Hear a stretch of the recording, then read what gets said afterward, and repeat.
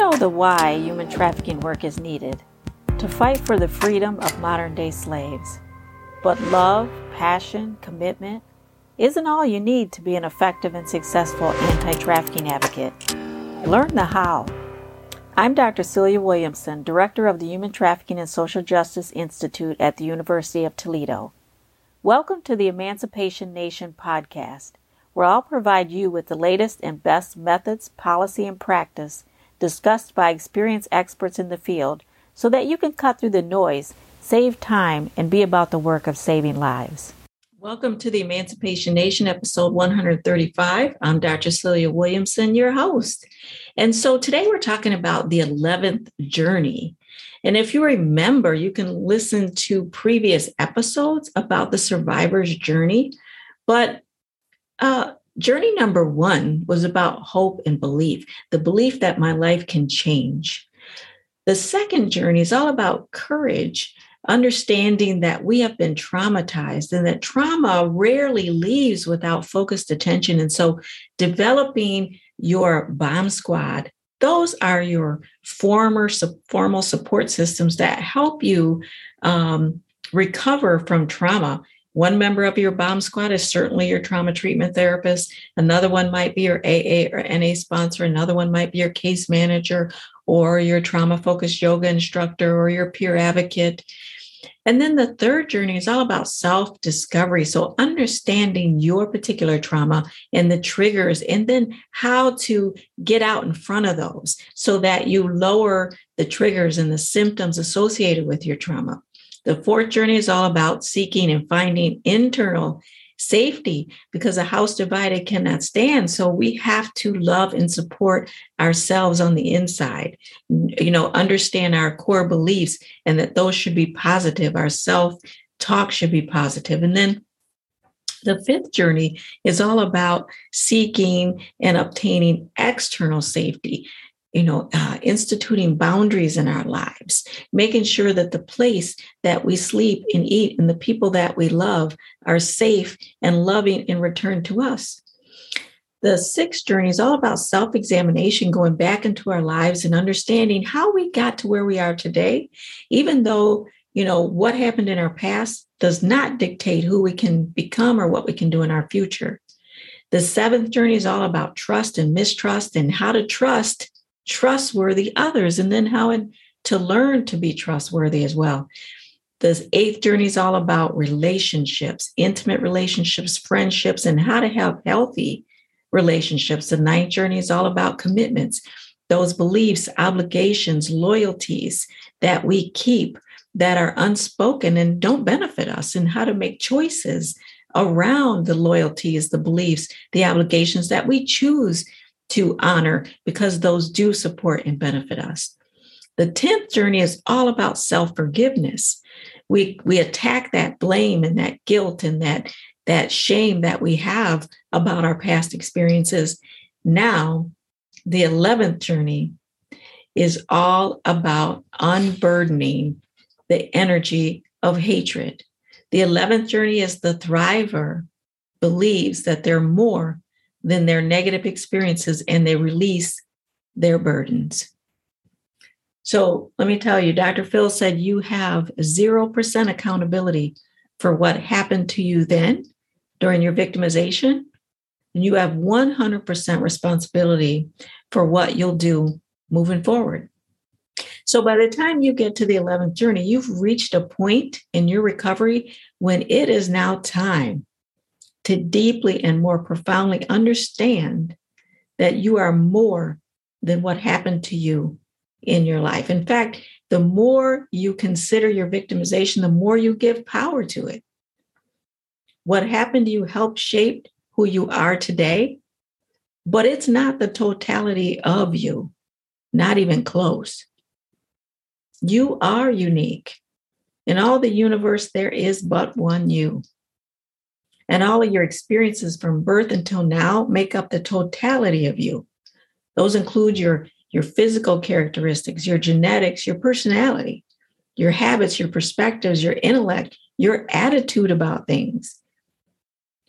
how relationships have shaped you, your childhood experiences, adult experiences, adolescent experiences, what you've seen over the course of your lifetime, the fun you've had, your talents, your creativity in certain areas of life, your passion, your goals, your unique style of humor, the way you communicate, your taste in food, furniture, intimate partners and friends, and even the way your eye twinkles, your smile, the way you wear your hair, and a million other assets that all put together make up you. You're even much more than your past experiences because your past doesn't have to dictate your future. Your future is yet to be written by you, and it could contain whatever you'd like it to contain. Your abuse, your victimization was an experience, but it's not the total sum of you. So think about it. If you have a victim identity, then you'll have that identity in all of your roles. Then everybody looks like a perpetrator. How you work a job, how you have a relationship, how you parent effectively, all looks like a perpetrator if you assume the identity of a victim. Similarly, if you're a survivor, then you're someone who only gets away with, AKA, surviving life. So there were approximately 100 million sperm that had a shot at eventually becoming a human being. And part of you swam faster and harder than any of the others. You were strong enough even before you were born. And you made it to where you are today because you're smart, because you're blessed, because you're favored. You're stronger and wiser today than you were yesterday. That's what happens when somebody has been through hell and back. Others see the growth and the wisdom in you, and they wonder how you did it. You have grown to become spectacular.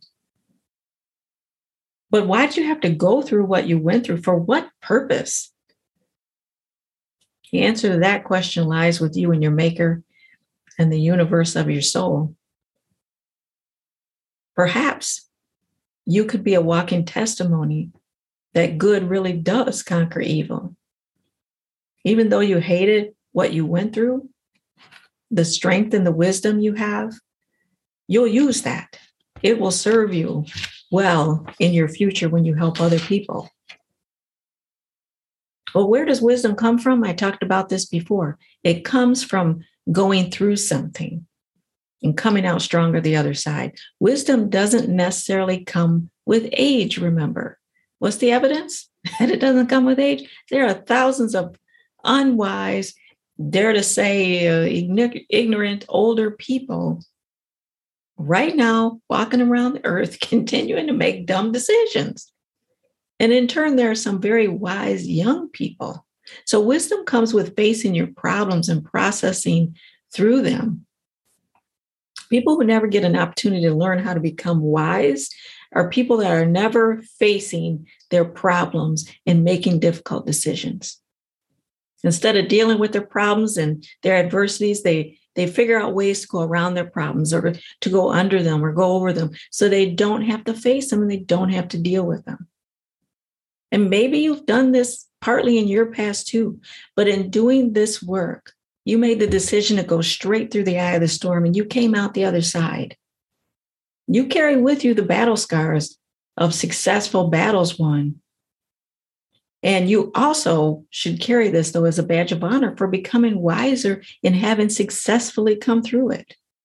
You didn't come through it unscathed, but today you're indeed wiser and you're stronger. Look, when someone hurts you deep inside, I'm talking about a hurt that touches your very soul. You have two choices. You can work through the pain and get to the point where you practice unburdening yourself of the strong emotions attached to it, or you can let the pain eat at you until it destroys vital parts of your being. When someone hurts you deeply, they take your power. They control you. They have the power to control your emotions. Whether they keep the power and control it is up to you. How do you know that your victimizer still has power and control over you? Take a moment and think about it. Do certain emotions crop up that can take over and ruin your entire day, like anger or fear or shame? As you go about the community, do you have the need to avoid certain people or places? Is there a time during the day that a memory can pop up to ruin your day?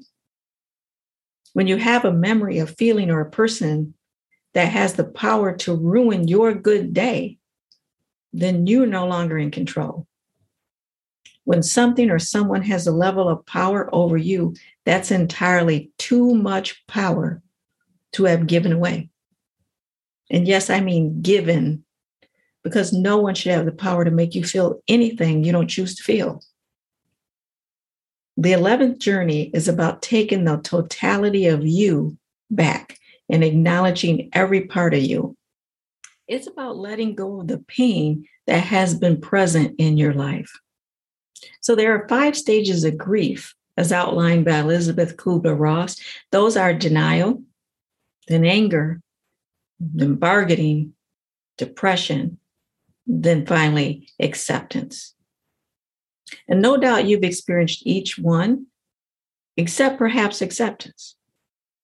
Acceptance is not accepting that the abuse or the violence or the exploitation was okay. Acceptance is an acknowledgement that it happened.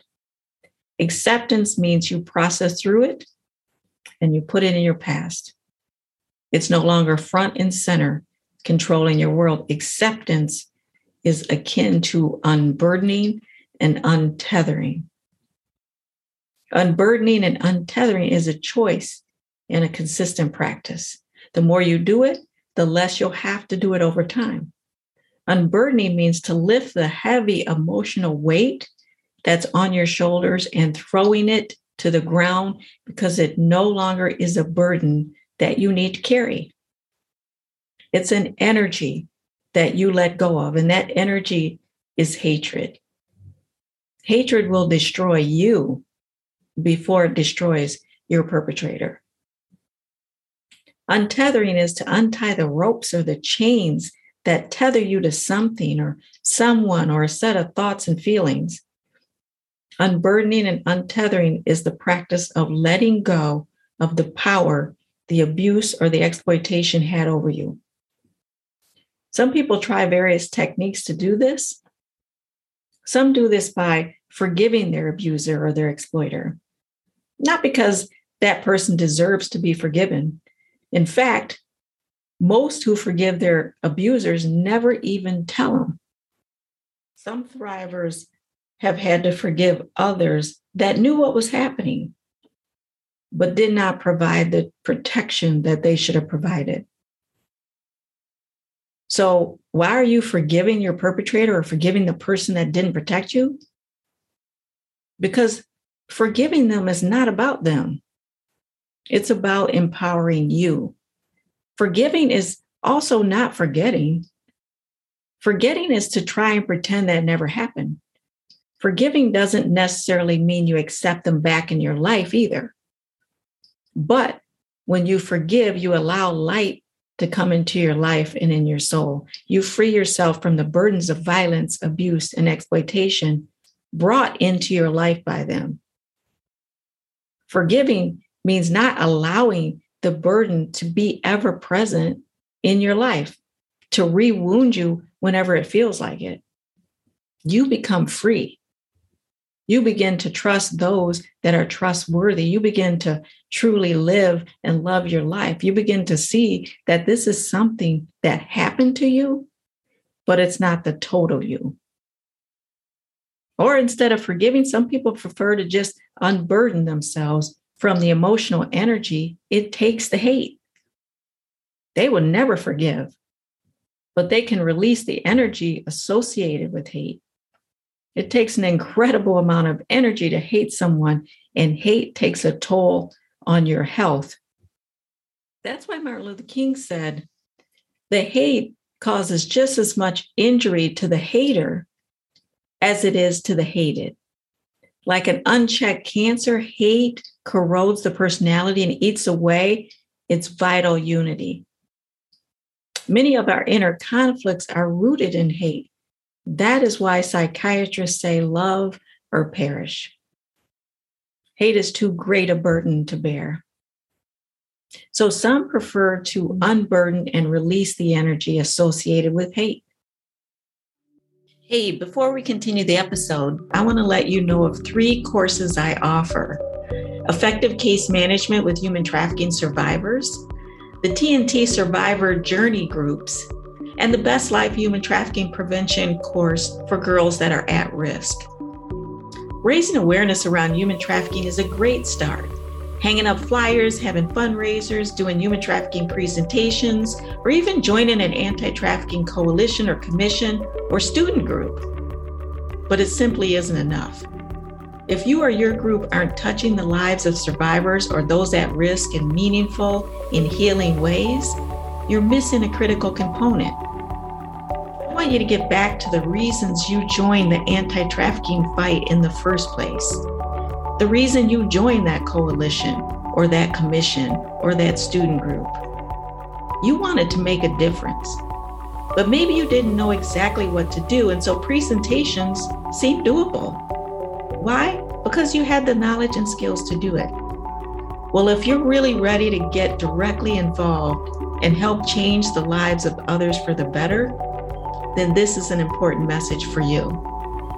I have almost 30 years experience working with survivors and studying the issue, and I'm circling back to help you become effective and confident in your ability to work with survivors of commercial sexual violence. I wrote a few books, developed some courses, and would love to train you on how to be involved directly. Just go to my website, CeliaWilliamson.com, and check out my webinars. Learn a little more about how you can become knowledgeable and skilled to actually work with survivors using my trauma-informed courses. And now, on with the podcast. Finally, some let go by trying to understand their perpetrator. They try and empathize with what their perpetrator's life may have been like, the situations that they may have encountered, and the experiences that maybe they've gone through to make them who they were when they abused, when they exploited, or when they were violent. For some, when they're able to humanize them and understand them, it makes it easier for them to let go of hatred. But the choice is yours. Whatever you decide to unburden yourself with, you become empowered as a thriver. You position yourself to determine your own course of action, your own life. Decide what feels and fits best for you. And when you're ready for that moment, you're ready to take the 11th journey. However, we don't want to confuse unburdening with letting your abuser or your exploiter walk free. Unburdening the negative energy that hate brings and seeking procedural justice in the courts are 2 different things. Some religious people will say we need to pray for their soul. And I'm with that program. I think praying for a soul is a wonderful thing to do. But in some cases, their ass needs to go to the state penitentiary. Soul and body, 2 different things. So if we desire justice, we should seek justice. Some will find the strength to move forward and seek justice for what happened to them. Some victims, survivors, thrivers with evidence and fortitude choose to prosecute. They work past their fears to stand up against their perpetrators. They believe their perpetrators should stand accused in front of society and be convicted for what they've done. In seeking out and receiving procedural justice for a crime committed against them, they feel vindicated. They feel as though they have gained some self-worth back. When they receive justice, they feel as though society stands with them against what has been done to them. And they believe their perpetrator should have their freedom taken, while the victim has an opportunity to heal and reclaim their life. There are some survivors that don't want to prosecute. They just want to move on and get on with the business of healing. But whether or not you choose to prosecute or not prosecute, the process of unburdening that energy of hatred and untethering those chains remains a critical journey in your recovery. So how do you unburden and how do you untether? First, you clearly define what it means for you. For some people, it means prosecuting their perpetrator. For some, it means forgiving their perpetrators. For others, it means not to forgive, but to let that energy associated with the hatred go. We have to remember that healing is about you, not them. Healing doesn't require that you prosecute or that you forgive them. It only requires that you let go of the strong emotions associated with it that burden you. Some people prefer to work with their therapist to learn to lay their burdens down and let the energy go and to move on. Some prefer to meditate on the process while learning to let it go. Others write letters to their victimizers, say prayers, burn the letters. In the 11th journey, you'll have opportunities to write letters. You'll have opportunities to write as much as you need to process through this phase. And what you need to know is that letting go of these burdens, it's not an event. It's a process. The more you do it, the easier it will become. Your goal is to get to a place where your past abuse and exploitation is a scar that you carry, but not an open wound. Unburdening yourself of the strong emotional pain like anger and sadness and regret and grief and shame is a process. It's not an event. You'll have some bad days and you'll have some good days. The goal is that over time, the good days begin to outweigh the bad days. A good book to read to help you with this is Caring Enough to Forgive by David Osber. Another is Forgiveness, 21 Days to Forgive Everyone for Everything. And also, you might want to work with your therapist on unburdening and moving past your abuse and exploitation. For some people, this is an ugly secret, and an ugly secret is toxic. It sits inside ourselves in loneliness and shame. It's a burden we carry that often feels heavy and at times steals our joy. Our story is a part of us, and when we hide it, we can feel like we're sharing only a part of us with the people we care about. We feel like we're not genuine. A part of us lives in darkness because our story lives in darkness. We associate what happened to us to be something we should continue to feel ashamed about. When we keep our stories to ourselves, we may continue to blame ourselves, or worse, minimize the story or our victimization because we don't value ourselves. Or we just want the memory of the story to go away, but it won't go away because it's a part of our past experience. So for some thrivers, telling our story helps us release our burdens and we feel better about ourselves in our future. When we tell our story and we hear understanding and empathy come back to us from our listeners, we feel validated and connected. When others tell us and show us that they're listening and that we are valued and we are valuable and we are supported, it reminds us that when we felt horrible, that was okay. We had to go through that process. It reminds us that we have accomplished something meaningful in that pain, in that surviving, and in that thriving. And when we see an audience respond to us, we're validated. And that's why some survivors and thrivers like to present. They like to tell their story. Because when the listener expresses empathy and concern, we feel connected. Each time we tell our story, we release a bit of shame and a bit of self-blame. It's like a teapot that builds up a steam and is ready to boil, and it needs a place to release the steam into the atmosphere and let it go. And then again, there are some people that never want to share their story and they never do. And that's okay as well. What's not okay is for you to remain burdened in guilt and shame because of what happened. And so yesterday is heavy. Put it down. Lay your weapon of hatred down because it only continues to rewound you. When thinking about your life, remember this: no amount of guilt or shame can change the past, and no amount of anxiety can change the future. So lay that burden down. Let that burden go. Untie yourself from it. That's what the 11th journey is all about. Until next time, the fight continues. Let's not just do something, let's do the best thing.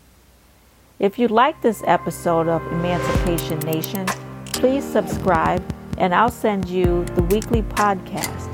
Until then, the fight continues.